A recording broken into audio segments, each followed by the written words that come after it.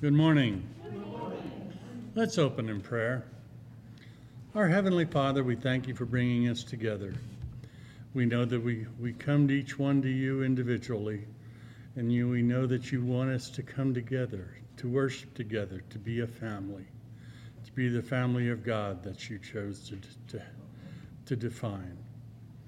So Lord, as we are here today, let us share how you work in our lives and how wonderful it is to be part of the family. And let us keep our minds and hearts open, Lord, that we hear and understand your message even better. This we ask in Jesus' name. Amen. All right, let's worship our Lord. Good morning, folks. As I was kind of going through the devotional this morning, I saw the one for today, and then I looked back at the one from yesterday. And I'm going to give you a double dose this morning. Things that cannot be shaken. We are receiving a kingdom that cannot be shaken. This date of September 11th will be engraved in the memories of our people everywhere for generations to come.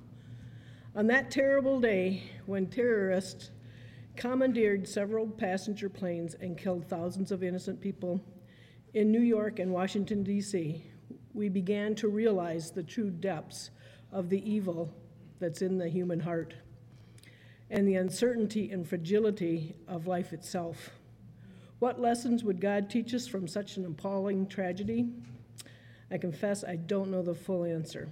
Many people I know, for the first time, faced the shallowness and emptiness of their lives and turned to God as a result. Millions came together to pray. But one lesson God would teach us in all of this, our only lasting hope is in Him. Life has always been uncertain. September 11th only made it clearer. Where will you turn for your security? Put your life in Christ's hand, for He is the only one that offers a kingdom that cannot be shaken. The hope for today, if we live for if tomorrow is a guarantee, but it's not. What if today were all we had left? Angels waiting. We would live soberly, righteously, and godly in this present age. God's command to live righteous and godly lives should sober us, for the Bible tells us that our lives are heaven's primary concern. Paul said, I solemnly charge you in the presence of God and Jesus Christ and the chosen angels that guard you and keep you. Think of it. Even the angels of heaven are constantly watching how we live as Christians. It is merely curiosity on their part, idly wondering if we will fail or prove faithful. No. They know the hour is urgent and that we do what is important. Eternal issues are at stake, and we are in the midst of a cosmic struggle. Don't think it doesn't matter how you live your life, but it does. It matters to God, and it matters to His holy angels. It also matters to those around you. Jesus said, let your light shine before men so that they may see your good works and glorify your Father who is in heaven. Imagine all the hosts of heaven watching with bated breath, wondering what you will do next. Your life matters, and the choices you make matter. Live with a purpose.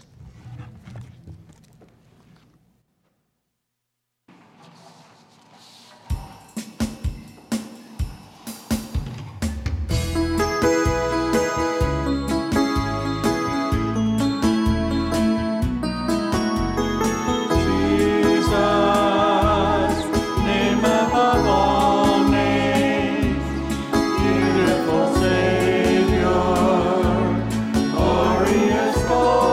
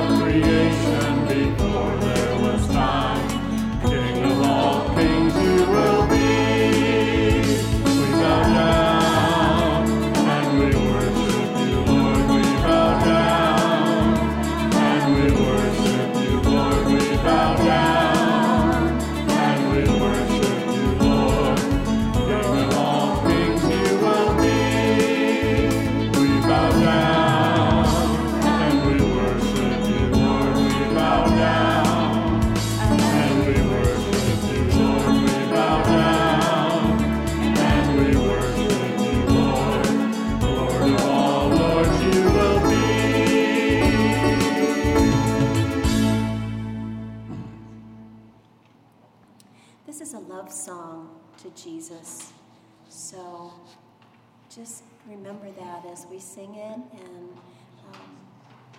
tell him that you love him.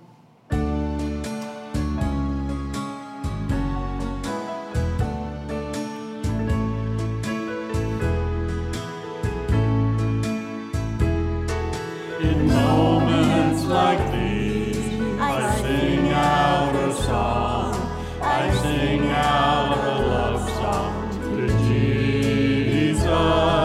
In moments like these, I lift up my hands. I lift up my hands to the Lord, singing, I love you, Lord.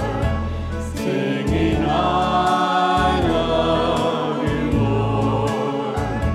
Singing, I love you, Lord. I love you. On mornings like these, I sing out a song. I sing out my love for the Father. On mornings like these, I lift up my praise. I lift up my praise to the Lord, singing, I love you, Lord. Singing, I love you, Lord. Singing, I love you, Lord. I love you. Singing, I love you, Lord. I love you.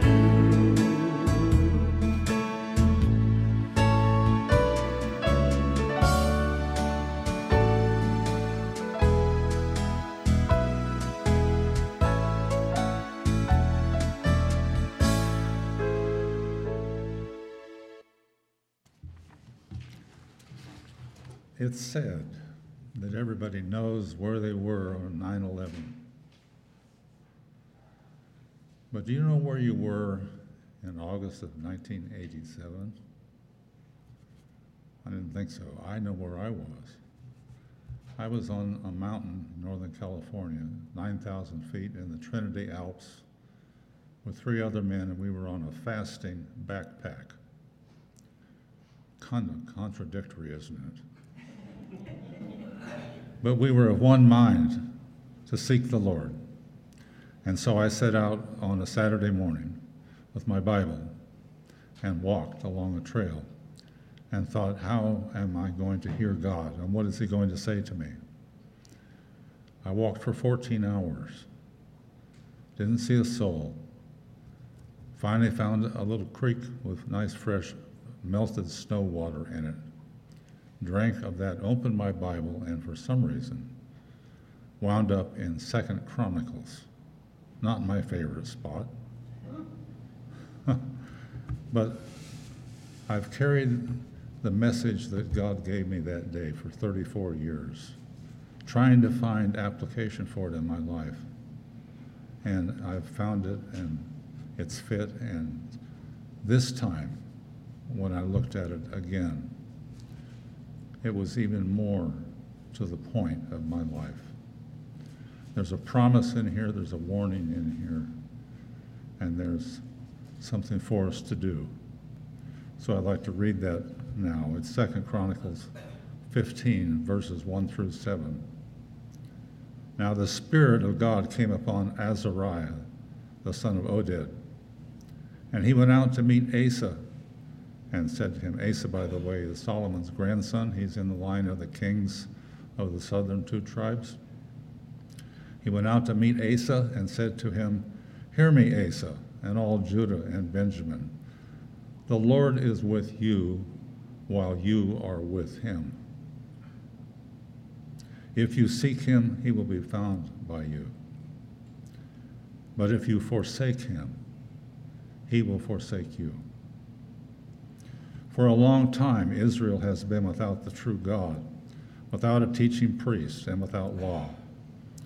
But when in their trouble they turned to the Lord God of Israel and sought him, he was found by them. And in those times there was no peace to the one who went out, nor to the one who came in, but great turmoil was on all the inhabitants of the lands. So nation was destroyed by nation, and city by city, for God troubled them with every adversity. But you be strong, and do not let your hands be weak, for your work shall be rewarded.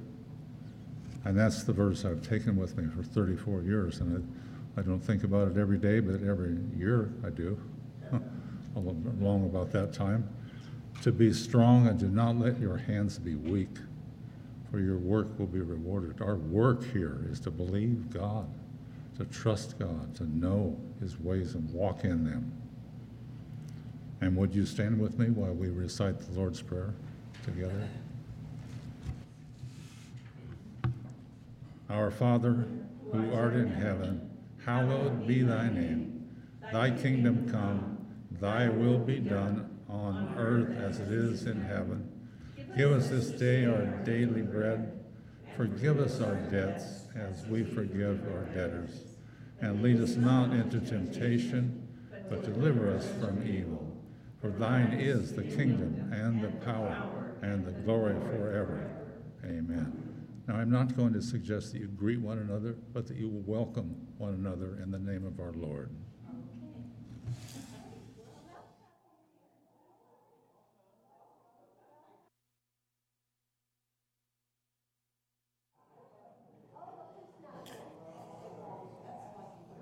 Good morning.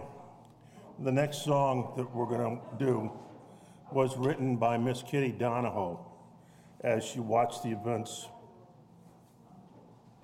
unfold on 9/11. As I watched it this year, I was struck by the similarities to another September a long time ago when America was under attack. Francis Scott Key, in September 14th of 1814, penned the Star-Spangled Banner as he watched the shelling from the British ships on Fort McHenry.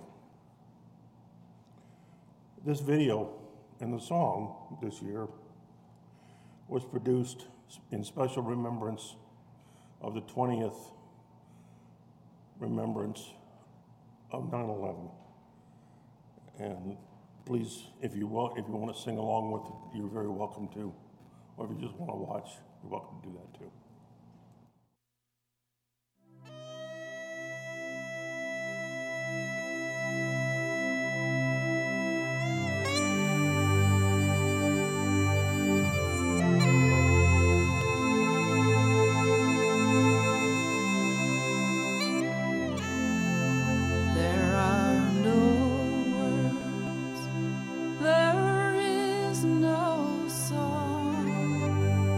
Is there a balm that can heal these wounds that will last a lifetime long?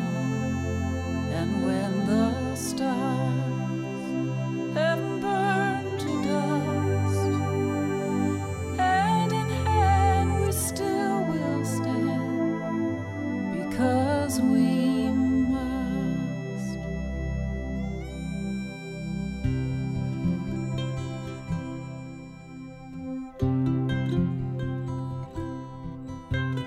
One single hour, in one single day, we were changed forever, something taken away, and there is no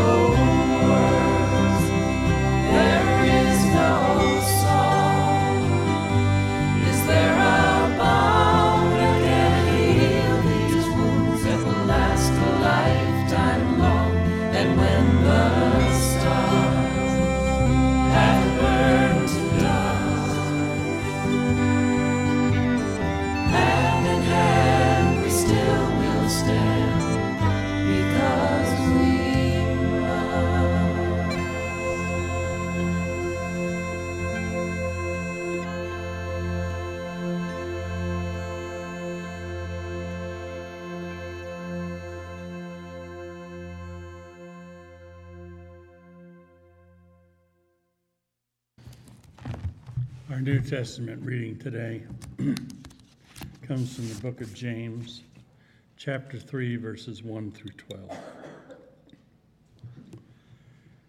Dear brothers and sisters, not many of you should become teachers in the church, for we who teach will be judged more strictly. Indeed, we all make many mistakes. For if we could control our tongues, we would be perfect and could also control ourselves in every other way. We can make a large horse go wherever we want by means of a small bit in its mouth, and a small rudder makes a huge ship turn wherever the pilot chooses to go, even though the winds are strong. In the same way, the tongue is a small thing that makes grand speeches. But a tiny spark can set a great forest on fire. And the tongue is a flame of fire. It is a whole world of wickedness, corrupting your entire body. It can set your whole life on fire, for it is set on fire by hell itself. People can tame all kinds of animals, birds, reptiles, and fish, but no one can tame the tongue. It is restless and evil, full of deadly poison. Sometimes it praises our Lord and Father. Sometimes it curses those who have been made in the image of God. And so blessing and cursing come pour out of the same mouth. Surely, my brothers and sisters, this is not right. Does a spring of water bubble out with both fresh water and bitter water? Does a fig tree produce olives or a grapevine produce figs? No, and you cannot draw fresh water from a salty spring.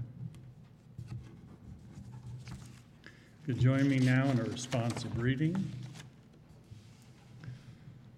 I arise today through a mighty strength, God's power to guide me, God's might to uphold me, God's eyes to watch over me, God's ears to hear me, God's word to give me speech, God's hand to guard me, God's way to lie before me, God's shield to shelter me, and God's host to secure me.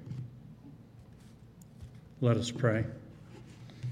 Heavenly Father, all belongs to you, all came from you, and all will ultimately go back to you. But in the meantime, you've entrusted things to each one of us as you see fit. But you tell us that we need to share, we need to give back, so that your kingdom may grow, so that others who have not been as blessed as we are can enjoy the fruits of your wonderful bountifulness. So, Lord, the gifts that we give today, we ask that they be blessed, and that you guide our session to use them in a wise way that will benefit your word. This we ask in Jesus' name. Amen. You want to rise for the doxology?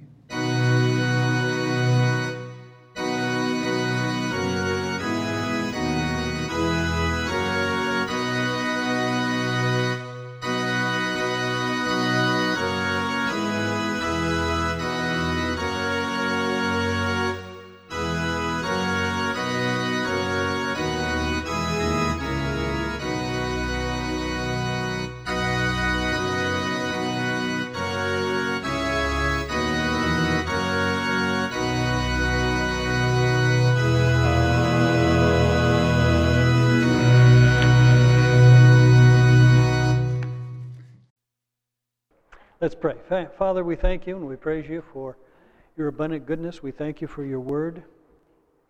And Lord, your word is that which continues through high times and low times, through tragedy and successes and wonderful times. Your word endures forever. Your word is forever. that no matter what happens to us as a country, no matter what happens to us as individuals, your word stands strong, firm, solid. And heaven and earth will pass away, but your word stands strong. And we count on that this morning. We look to you, Almighty God. Speak to us out of your word. We pray in Christ's name. Amen.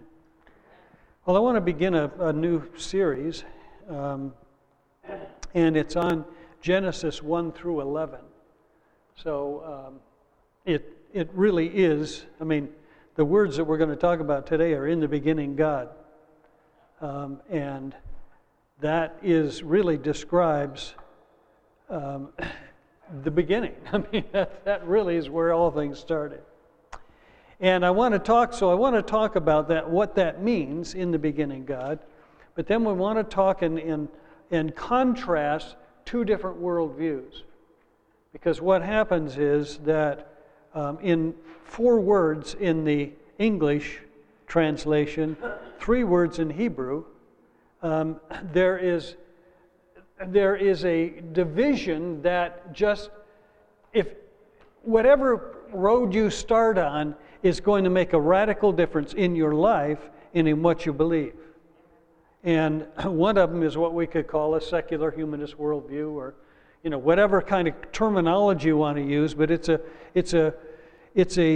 worldview that says there is no God, and the other one is a worldview that says there is a God, and because there's God, then all kinds of things follow along with that. And so we're going to be talking about that. And I think it's really relevant because so many young people today, and so many people in America, are departing from what we could call a Judeo-Christian worldview, and moving towards secularism, moving toward a view that does not include God. And there's a huge, we face it all the time. It's constantly on the television, constantly in the music we listen to, constantly we are bombarded with this secular worldview. And so it's really important that we understand the difference between the two. It's said that a survey, that about 10% of Americans identify as atheists. And the number has gone up drastically. And approximately, this is the one that's really hard for me, about 40% of American atheists are ages 18 through 29. And 37% of atheists are ages 30 through 49. So we face, I believe, a culture in which many of the young people really have a secular worldview. And it's up to us as Christians to counter that with what we call a Judeo-Christian worldview. What we mean by that is it's, both Jews and Christians, we agree on the fact that there is a God. It all starts with a God. Now, we depart with Jews over the issue of Christ, but the whole Old Testament we share with the Jews. So we call it a Judeo-Christian worldview. So I want to talk to you about what we call the pre-existence of God. And we've talked about that. We did some of that when we studied Colossians, because one of the key passages is found in Colossians. But I want to talk about it in greater depth than we did at that time. So it's, as I say, it's these 4 words, in the beginning, God. In the Hebrew, it's Bereshith bara Elohim. And it's, the same thing. In the beginning, there was God. So what do we mean by that? Colossians 1:15 that we talked about actually a year and a half ago says this: He, that is Christ, is the image of the invisible God, the firstborn over all creation. For by him all things were created, things in heaven and on earth, visible and invisible, whether thrones or powers or rulers or authorities. All things were created by him and for him. He is before all things. Now when we talk about Christ, Christ is God, and there's no difference. I mean, they're individual persons, but I think as the Council of Chalcedon said, he's homoousios. They're of the same substance, the same essence. So when we talk about God, we're talking about Jesus. When we talk about Jesus, we're talking about God. And then John, he is before all things, and in him all things hold together. And then in John 1:1, in the beginning was the Word was with God, and the Word was God. He was with the God in the beginning.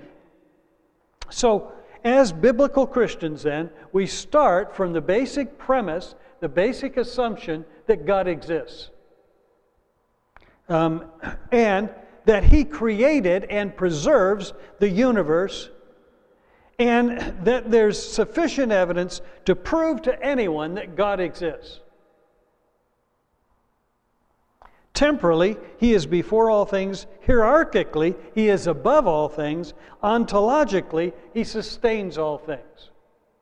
Now, Wayne Grudem, who teaches at Phoenix Seminary, which is where I got my doctorate, and he said this, he wrote a book on systematic theology that's 1,300 pages long. So it covers quite a few topics, and it's an excellent book. I love it. I didn't have it before, and I bought a copy, and I've used it a lot. But he says this: God's eternity may be defined as follows: God has no beginning, end, or succession of moments in His being, and He sees all time equally vividly. Yet God sees events in time and acts in time. All right, so we're going to unpack that, what that means. When God created the universe, He created time. When God began to create the universe, time began. And there began to be a succession of moments and events, one after another. But before there was time, there was God. Before there was a universe, there was no time, but God existed. God always existed without beginning and without being influenced by time. So we see this in book of Exodus, a wonderful story. And Moses, if you remember, Moses was in Egypt. He was brought up in the Pharaoh's household. Pharaoh's daughter adopted him, and he was brought up in Egypt. For 40 years, he was educated in all the finest of Egyptian wisdom and knowledge and so on. But then when he's 40 years old, he killed a man, and he had to flee to Midian. While he's in Midian, he's a shepherd. And for 40 years, Moses is just in Midian as a shepherd. And in the course of that, we find Exodus 3:13. Moses said to God, and God appears to Moses in a burning bush. He says, suppose I go to the Israelites and say to them, the God of your fathers has sent me to you, and they ask, what is His name? Okay, so that's great. You're sending me to the people that I left. You're sending me back to them, but who shall I say sent me? God said, Moses. And this is, God said, I am who I am. And always when we say, I am Frank Martin, and I am, I'm a pastor, and I live in such and such a place, there's always an adjective. I am something or other to give us identity, right? And so we establish our identity by those things we say after we say, I am. But God just said, I am. I am who I am. And really, so what He's saying is, I am all essence, all being, I am. You can't come up with an adjective to describe God, because He is, He always was, He always will be. He is because He exists independent of any time or anything. He existed in the absolute beginning. And so the name of God signifies I cause to be what comes into existence. So God, being outside of time, could speak into time and create all that there is. And then we see this in John 8:28. And Jesus is talking with some Pharisees. And so he says this, I tell you the truth, Jesus answered, before Abraham was born, I am. And so Jesus, in that phrase, he is saying, I was the one who spoke with Moses at the burning bush. So I am God. I am the pre-existent one. I'm the one who always was and always is and always will be. And then the verse 59, then they took up stones to cast at him. Because they understood this guy is blaspheming God. You know, that's what they're thinking. He is identifying himself as God. And that was blasphemy to the Jewish elders. So he was telling the Jews that he is the eternally existent one. Another example, Nathanael. And the story is, and this is right at the beginning of Jesus' ministry, and he's just assembling his disciples. And one of those disciples is Nathanael. And Philip, it says in John 1:45, Philip found Nathanael and told him, we have found the one Moses wrote about in the law and about whom the prophets also wrote, Jesus of Nazareth, the son of Joseph. And then Nathanael says, Nazareth? Can anything good come from there? He was saying there's no prophet that comes out of Nazareth. This is not a high point in Jewish thought. Is Nazareth? Well, come and see, said Philip. When Jesus saw Nathanael approaching, he said of him, here is a true Israelite in whom there is nothing false. And you can imagine meeting somebody for the first time and they say, here is an Israelite in whom is nothing false. Or here's an American in whom nothing is false. He knew him, obviously. Nathanael asked. Jesus answered, I saw you while you were still under the fig tree before Philip called you. Now, we don't know exactly what was under that fig tree, but what happened was that Nathanael encountered God under the fig tree. There was some kind of experience, supernatural experience that happened to him, and so he experienced God. Well, Jesus said, that was me. I was the one that met you under that fig tree. When you saw God, you saw me. And Nathanael declared, Rabbi, you are the Son of God, you are the King of Israel. And Nathanael understood clearly that I have just encountered God. So let's talk about what it means then that Jesus is pre-existent. He is an immaterial, he's timeless in his being, okay? He's an immaterial, an eternal being. Before God had created the universe, there was no matter, and he created all things ex nihilo. We call it a theological term, out of nothing. Now that doesn't mean that it's out of nothing in terms of there was God, but there was no pre-existent matter or no pre-existent anything. Simply spoke and the whole universe came into existence. Physics says that matter, time, and space have to occur together. And so God, who is and always was, who was pre-existent before time began, spoke, and all time began, and all matter and everything started instantaneously.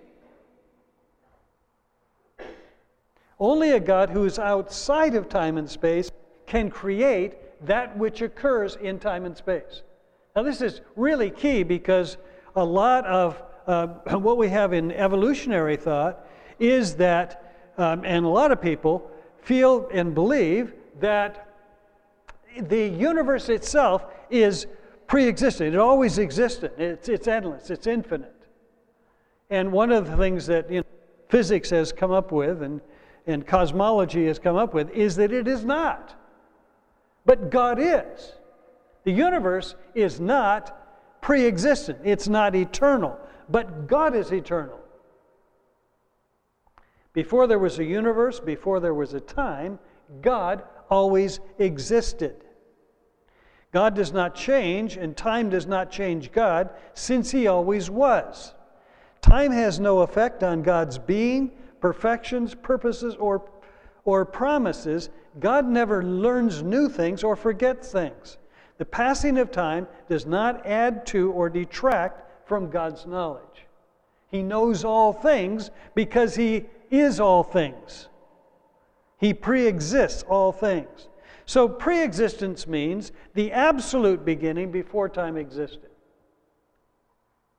And that's what it's saying. Before time even existed, God is. It was not a beginning within time, but an absolute beginning which can be affirmed only of God. So, we look at the universe, and the universe is not eternal, but God is eternal. God existed before time existed. God existed before matter existed. God existed before anything was, and only somebody who is outside of time can create that which is in time. Otherwise, it's created things created in other created things. But something outside of time, or somebody outside of time, had to create all matter which comes into existence. Am I losing you? Okay, still with me, all right. Hebrews 13:8. Jesus Christ is the same yesterday and today and forever. Psalm 102, verse 25. In the beginning, you laid the foundations of the earth. Okay? In the beginning, that is that absolute beginning, before there was anything. Second part of it is that God sees all time equally vividly. Now, let me explain that. Today is like 10,000 years ago. 10,000 years from now is seen by God as like today. So God sees all time, everything in time, simultaneously.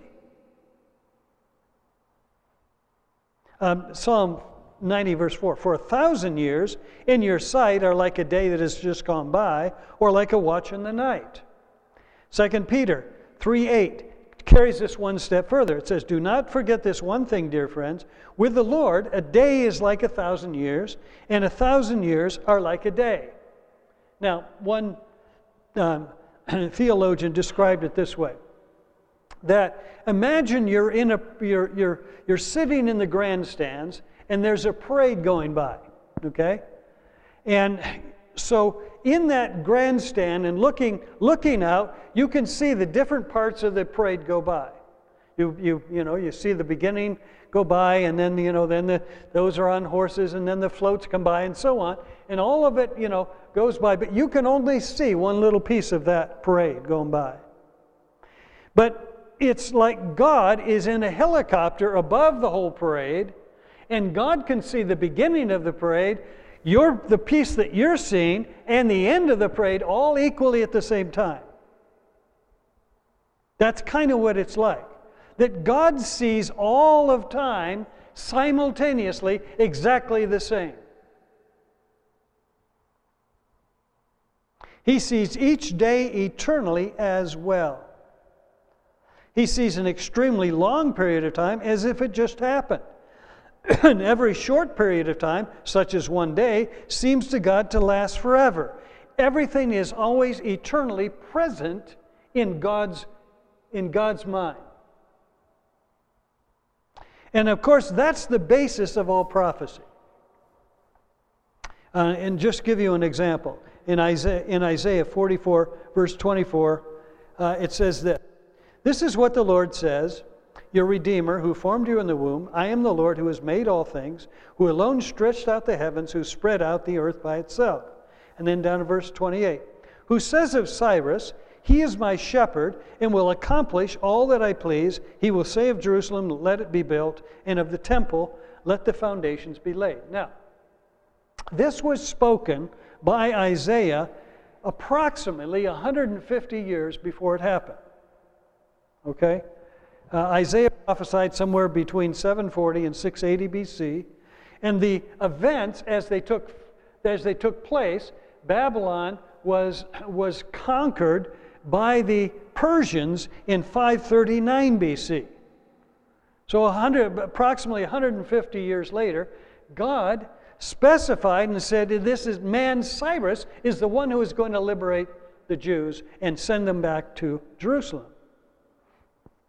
So you say, well, how could God predict that, even to the name of the person, Cyrus, who liberated the Jews? Well, because he saw all events simultaneously. He saw that event and the fulfillment of it at exactly the same time. He sees everything simultaneously as if they are present right now. So that's why he see clearly and declare future events, because he sees them, he sees the fulfillment of them when they're spoken. No matter how much before it was spoken, he sees the fulfillment at the same time.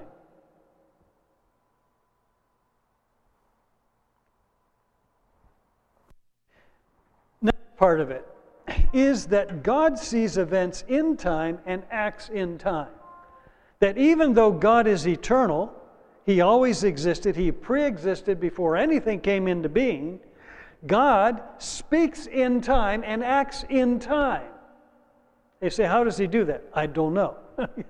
but I'm not God, and He is. And He can do that. He can act in time and have events take place in time and in sequence,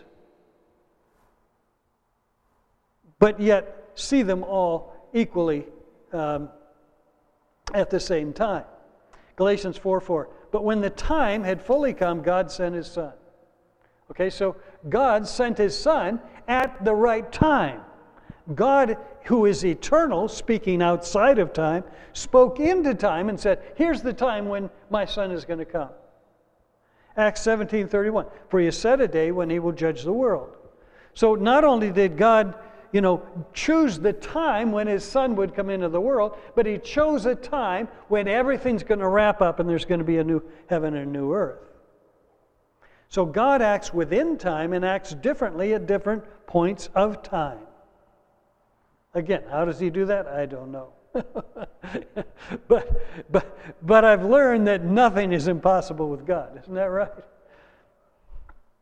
Now, the last part of this is this, that we are not infinite creatures. We are limited by time, and we are not eternal. Only God is eternal, and we will always exist in time. All right, this is an important part of it. Because when we go to be with Jesus and we inherit eternal life, it is not in the sense that God is infinite, it's the sense that we are eternal. And let me explain the difference. God, I know, you've got that look on your face. God is infinite. He had pre-existed time. He exists outside of time. When we go to be with Him, it will be time with Him forever. But there will be a succession of events in the new heaven and the new earth. It's not that we go and we become like eternal spirits that are floating around someplace. We are going to be in time when there are going to be succession of events in the new heaven and new earth. It's just that they never end. You get the difference? Okay. This is, I know, it's heavy stuff, but it's important that you understand that, because a whole lot comes out of this, okay? So, what I want to do now is to talk about a contrast between what we call a secular humanist worldview and a Judeo-Christian worldview, and some of the implications of that. A worldview is a set of presuppositions, assumptions which may be true, partially true, or entirely false, which we hold consciously or subconsciously, consistently or inconsistently about the basic makeup of our world. So we have it's a philosophical framework that we fit everything that we believe, everything that we think fits into some kind of framework. And as I mentioned at the beginning, there's a great dividing place in the first 4 words of Genesis: in the beginning God, or in the beginning there was no God. And it just takes you in totally different directions. C.S. Lewis, speaking of the laws of nature, said this: ever since men were able to think, they have been wondering what this universe really is and how it came to be there. And roughly 2 views have been held. First, there's what's called the materialist view, or the naturalist view. People who take that view think that matter and space just happen to exist. And of course, that's the sticking point for those who are secular humanists, is that they can't explain the origin of life, or really the origin of the universe. They're stuck on those things. Science cannot explain that. And always have existed, nobody knows why, and that matter, behaving in certain fixed ways, has just happened by a sort of fluke to produce creatures like ourselves who are able to think. Okay, that's another sticking point with those who don't believe in God, is where does thought come from? Where do our thought processes come? By one chance in 1,000, something hit our sun and made it produce the planets, and by another 1,000th chance, the chemicals necessary for life in the right temperature occurred on one of these planets, and so some of the matter on this earth came alive, and then by a very long series of chances, the living creatures developed into things like us. Okay, that's C.S. Lewis talking about secular humanism. But secular humanism starts, as I said, with the assumption there is no God. So it's what we call a naturalist worldview, because it says there's nothing outside of this what we see and hear, the 5 senses. There's nothing outside of that comes into this world, this existence that we have, this natural universe that we have. There's nothing coming from outside. So we can explain everything just by looking at this world. That's what science does. Okay, now I'm not down on science at all. You'll get that, but because science is actually really great, but it cannot explain certain things because it assumes, somebody who has a secularist worldview assumes that there is no God. There's nothing from outside coming in. And this humanist view is summarized in 3 documents. And one of them is Humanist Manifesto 1, which was produced in 1933. Humanist Manifesto 2, which Linda wrote about, is written in 1973. And then there's one also written in 2003. So I have put down some of the summary of that document in the section on religion. So let's read it. Do we have that? What happened? We don't have it. Okay, we don't have it. I'll just read it. Okay, so this is the section on religion. First, in the best sense, religion may inspire dedication. Now, this is a Humanist Manifesto. This is humanism summarized. Okay, get the context. The cultivation of moral devotion and creative imagination is an expression of genuine spiritual experience and aspiration. Then it says, we believe, however, that traditional dogmatic or authoritarian religions that place revelation, God, ritual, or creed above human needs and experience do a disservice to the human species. Okay, so in other words, all this God talk stuff is actually counterproductive. Any account of nature should pass the test of scientific evidence in our judgment. The dogmas and myths of traditional religions do not do so. In other words, we can do all of this scientifically without bringing God into the question. Even at this late date in human history, certain elementary facts based upon the critical use of scientific reason have to be restated. we find insufficient evidence for belief in the existence of a supernatural. It is either meaningless or irrelevant to the question of the survival and fulfillment of the human race. As non-theists, we begin with humans, not God, nature, not deity.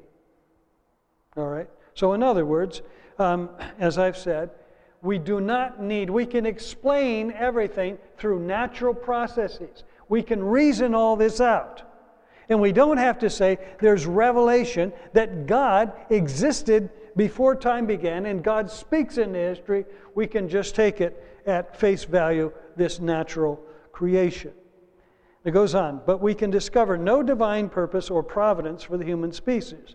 While there's much that we do not know, humans are responsible for what we are or will become. And then this statement, no deity will save us, we must save ourselves. All right? And we're, of course, right there, we as Christians, we say, whoa, wait a minute, yes, a deity can save us and has saved us, and we cannot save ourselves. We will never do it. We don't have the resources to save ourselves. Second, it goes on to say, promises of immortal salvation or fear of eternal damnation are both illusory and harmful. They distract humans from present concerns, from self-actualization, and from rectifying social injustices. So in other words, they're saying, let's not talk about salvation and eternal damnation. That's beside the point. We as Christians say, that is the point. That is the point. That we can be saved immortally, and we can have eternal life, and we can live with Jesus forever. Then it goes on to say, science affirms that the human species is an emergence from natural evolutionary forces. As far as we know, the total personality is a function of the biological organism transacting in a social and cultural context. There is no credible evidence that life survives the death of the body. All right? So in other words, there's no eternal life. It all ends when we die. So let me just kind of summarize what some of this is talking about. First of all, they would say we need God. We are responsible for what we become. In fact, religion detracts from our ability to get the most out of life. We don't need religion. Isn't that where most people are today? We just don't need religion. Secondly, we do not have to believe in anything or anyone supernatural. There's nothing outside of that which we can perceive with our five senses: touch, sight, hearing, smell, and taste. It's all irrelevant. Next, we don't need God to understand the world or our place in the world. It's up to us to make sense of the world. Okay? Now, we as Christians, we say, no, it's not up to us to make sense of the world. God has made sense of the world, and it's up to us to believe that God has made sense of the world. Truth is revealed, it is not discovered. Next, they say, we have reason and science to inform us about the world. We don't need anything outside of our human reason to teach us anything we can't observe for ourselves. Religion just takes our minds off of that which is really important. Okay? And we say, as Christians, that is the basis. The whole basis of our existence is the revealed truth of God, and then we go from there. They also say the universe came into existence through evolutionary processes, and we don't need to, we won't go into that in great depth right now, but a couple of problems with that. Number one is the evolutionary theory says that order does not come, or says that order comes out of chaos, and it's exactly the other way. In what we observe, chaos comes out of order. You always start with order, and then chaos ensues. Anybody that's been in a seventh grade carpool will understand that. Chaos always comes out of order. It's not the other way. Chaos does not lead to order unless it's acted upon by somebody outside of that chaos. And secondly, no transitional forms have been discovered. So evolutionism stumbles because no transitional forms have ever been found. And that's what even Darwin said, that unless there are transitional forms that are discovered, then my theory doesn't hold water. And we'll go into that again at some point. Okay, next, there's nothing unique about men. We're just an advanced type of animal. All right? Well, we believe that we are made in the image of God and that there is something very unique and very special about the human race because we are made in the image of God. And if there's no difference in substance or the worth of man from that of the animal kingdom, then we're in trouble. Life came from non-life, from a primordial soup, they would say. How exciting is that? That we came from a soup. Okay. Furthermore, they would say we're on our own. We aren't accountable to anyone or anything. We are our own agents. We might as well get all we can while we're on earth because it's all over when we die. Okay? So the idea there is that we are accountable to no one. And I believe that this is the foundation of excuse me, of those who don't believe in God, is that they don't believe in God because they don't want to be accountable to anybody or anything. They're saying, I'm my own agent, I make my own decisions. Yes, that's true, we make our own decisions. But we are accountable to God, and we will give an account to God at the end for how we've lived our life. Furthermore, they would say there's no such thing as truth. Your truth is your truth, my truth is my truth. And that truth is only discovered through the scientific method. We say no, truth is revealed. God revealed truth to us. Furthermore, they'd say all of ethics is situational. There's no good or bad, right or wrong. We say no, there is an absolute truth and there's an absolute ethic, absolute right and wrong. They would say there's no life after death. When we die, there is nothingness. Since God doesn't exist, we will not give an account to God or to anyone how we've lived our lives. There's no afterlife. Life ends when we die. How exciting is that? Furthermore, they would say there's no heaven or hell, no rewards, no punishment for the way we've lived. And they say the history is not moving toward an end, but it's random. Okay? An important point. Men control events, not God. We as Christians, we say God orchestrates things. All of history is moving toward a goal. All of history is moving, and there will be a new heaven and a new earth. God will judge the earth, and all of us will give glory to God in the end. And all history is moving in a particular direction. And they would say that all things are that men are getting better, and we by ourselves can usher in a new age of peace and prosperity through a one-world government. We say no. They say, well, we say, yeah, that's true. There needs to be a one-world government, but it's Jesus sitting on the throne. And last of all, we're not here, they would say, to please anyone else. We might as well just do what we please, get the most of life out of life while we can. We as Christians, we say, no, we are serving God.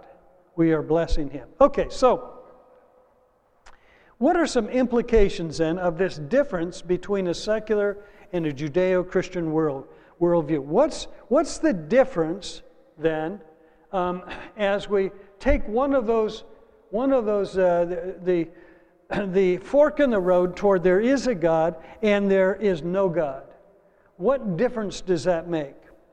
Well, if there's no loving God, no sin in man, no great plan of redemption, there's no fruit of the Spirit, Christmas is happy holidays, Easter is Easter Bunny Day, man is just a bunch of nerve endings with no special purpose in life.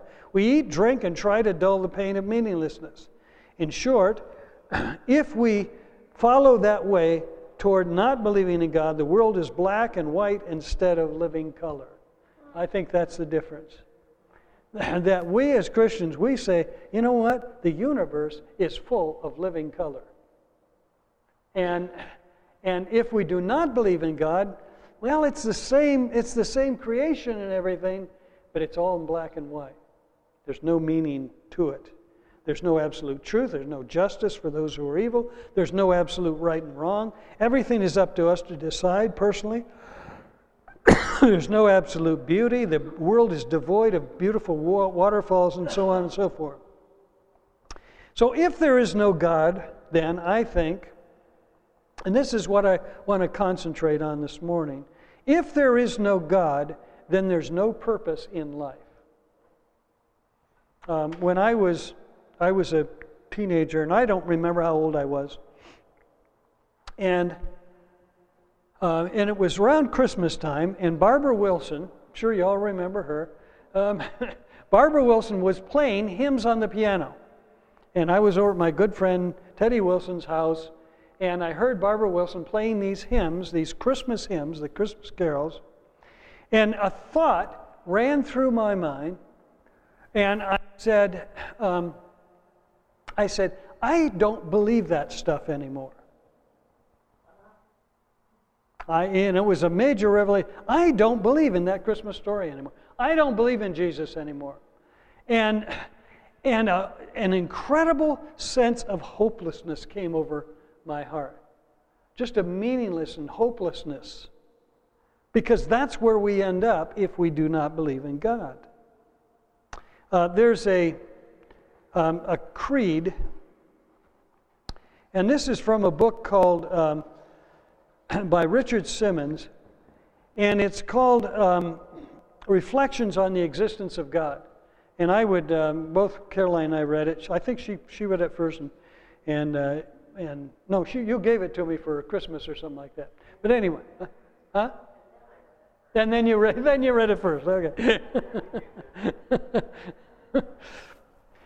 But this is a creed, kind of a creed. A lot of people feel it's the atheist creed.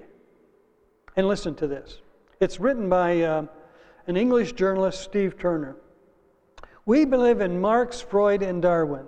We believe everything is okay, as long as you don't hurt anyone to the best of your definition of hurt and to the best of your knowledge. We believe in sex before, during, and after marriage. We believe in the therapy of sex. We believe that adultery is fun. We believe that sodomy is okay. We believe that taboos are taboo. We believe that everything's getting better despite evidence to the contrary. Yeah, in other words, you look at it, it's not going that way, but you have to believe that. The evidence must be investigated, and you can prove anything with evidence.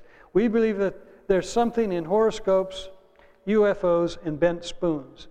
Jesus was a good man just like Buddha, Muhammad, and ourselves. He was a good moral teacher, though we think his good morals were bad. We believe that all religions are basically the same, at least the one that we read was. They all believe in love and goodness. They only differ in matters of creation, sin, heaven, hell, God, and salvation. That's a pretty big list. I mean, that's a whole lot of stuff right there. We believe that after death comes the nothing. Because when you ask the dead what happens, they say nothing. If death is not the end, if the dead have lied, then it's compulsory heaven for all, excepting perhaps Hitler, Stalin, and Genghis Khan. So, there were some that were really bad, and they might be headed for hell, but the rest of us were all going to heaven. We believe in Masters and Johnson. What's selected is average, what average is normal, what's normal is good. We believe in total disarmament. We believe there are direct links between warfare and bloodshed. Americans should beat their guns into tractors, and the Russians would be sure to follow. We believe that man is essentially good. It's only his behavior that lets him down. This is the fault of society. Okay? In other words, we're good by nature. Society corrupts us. Society is the fault of conditions. Conditions are the fault of society. We believe that each man must find the truth that is right for him. Reality will adapt accordingly.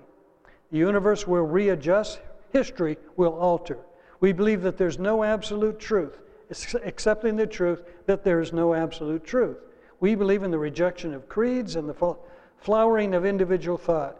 If chance be the father of all flesh, disaster is his rainbow in the sky. And when you hear state of emergency, sniper kills 10, troops on rampage, whites go looting, bomb blast school, it is but the sound of man worshiping his maker.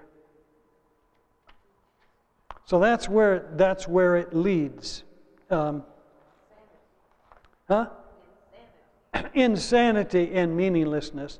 It really leads to Ecclesiastes 1, and it says this, the words of the teacher, son of David, king of Jerusalem, meaningless, meaningless, said the teacher. If there is no God, then everything is meaningless. Utterly meaningless. Everything is meaningless. What does man gain from all his labor in which he toils under the sun? Generations come and generations go, but the earth remains forever. The sun rises and the sun sets and hurries back to where it rises. The wind blows to the south and turns to the north. Round and round it goes, ever returning on its course. All streams flow into the sea, yet the sea is never full. To the place the streams come from, there they return again. All things are wearisome, more than one can say. The eye never has enough of seeing, nor the ear its fill of hearing. If we do not believe in God, everything is meaningless, a chasing after the wind. Nothing means anything. I want to go back to Richard Simmons again and his book, Reflections on the Existence of God. And he gives this story, and I want to close with this story. And he says this, several years ago there was a debate held at Arizona State University. I thought that kind of brought it closer to home. Its participants were philosopher William Lane Craig and Douglas Jessup, a professor at North Carolina State University. The debate's topic was, does God exist? Okay? The two men argued back and forth for almost 90 minutes. The crowd seemed to be evenly divided, and neither of the debaters held an upper hand until one of the final questions was posed. A student stepped up to the microphone and asked, can each of you tell us what difference your world view makes to you in your own personal lives? In other words, this is nice theory you've got out there, but how does that affect you in your everyday life? Well, Dr. Craig said that as a philosopher with 2 PhDs, he had searched in vain for meaning, for hope, and found it only when he finally came to believe in Jesus Christ. He said that Jesus changed his mind, his heart, his marriage. I came to know joy for the first time, he said. I can't help but want to share the wonder of Jesus Christ whenever I am welcome to give reason for the hope within me. I just can't keep him to myself. Well, that gives you hope just hearing that. All eyes were on Professor Jessup after Bill Craig's compelling response. He said thoughtfully that if he had to share his hope with someone, he wouldn't have much to say. This is the fellow who's an atheist. And he says this, I'd probably just go home, put on the Grateful Dead, and play chess with my computer. Wow. So what difference does being an atheist, what difference does that make in your life? Well, really nothing. Author Kelly Kuhlberg was attending the debate, and she said that after Professor made his remarks, there was dead silence. I mean, you can just picture the scene, can't you? And they're just going, oh. Then several students gasped as they understood, perhaps for the first time, that there is a connection between what one believes and the actual living of life. That's what we were talking about this morning in the Proverbs class. There's it's connecting the dots in our lives with what we do and the kind of life that we live. These students, he says, had never thought through their worldview and how it leads to certain conclusions about life. They realized that their atheistic beliefs could account for neither what they saw in the world, nor what they saw in themselves, nor what they yearned for in their lives and in their future. My experience, he goes on to say, is that younger people who claim to be atheists are like these students at Arizona State. They have never really thought through their beliefs, not realizing that if there is no God, there is no designer who stands behind our existence. Therefore, we can only conclude there is no grand purpose to life, to the universe, to anything. Life is utterly meaningless. 3, we are alone in this vast universe. There's no God, there's no, there's nothing after we die. And 4th, when we die, we go into everlasting nothingness. How exciting is that? So, what we're saying then is this. It matters a great deal, even eternally, when you start your belief system with a belief in God. It matters and shapes your whole life, whether you believe that there is a God, in the beginning God, or you believe in the beginning there was nothing. I think this is important for us because I believe that there are increasing numbers of young people who simply don't believe in God. And you ask them, do you believe that there's a God? Oh, no, I don't believe that there's a God. And they need to understand, and I believe that this is our job as the people of God. It is our job to show them that if you think through what you believe, that there is no God, it has all these effects in your life. Connect the dots. Connect the dots in your life. See that believing this takes you here. If you believe in God, it takes you over here. And it makes an eternal difference in terms of what we believe and what we set our hearts and where we set the course of our lives. So I believe that we have an obligation to this generation to stand up and say, it makes a difference what you believe.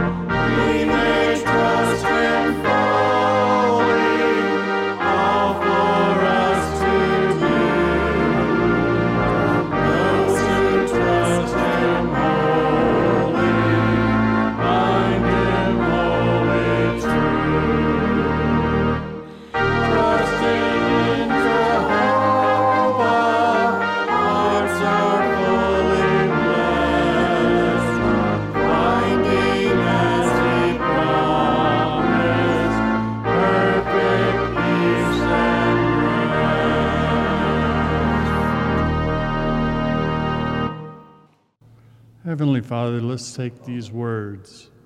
We know that you're there. We know that you exist. And we know that you want us to reach out to others, to let them understand that you exist, that you are in control of all, that you created this universe, and that we are here as your servants to follow you, to learn from you, to be better because of our relationship with you. Lord, we want to follow you. This we pray in Jesus' name. Amen. God be with us till we meet again. By his counsels guide uphold you. With his sheep securely fold you. God be with us till we meet again. Go in peace.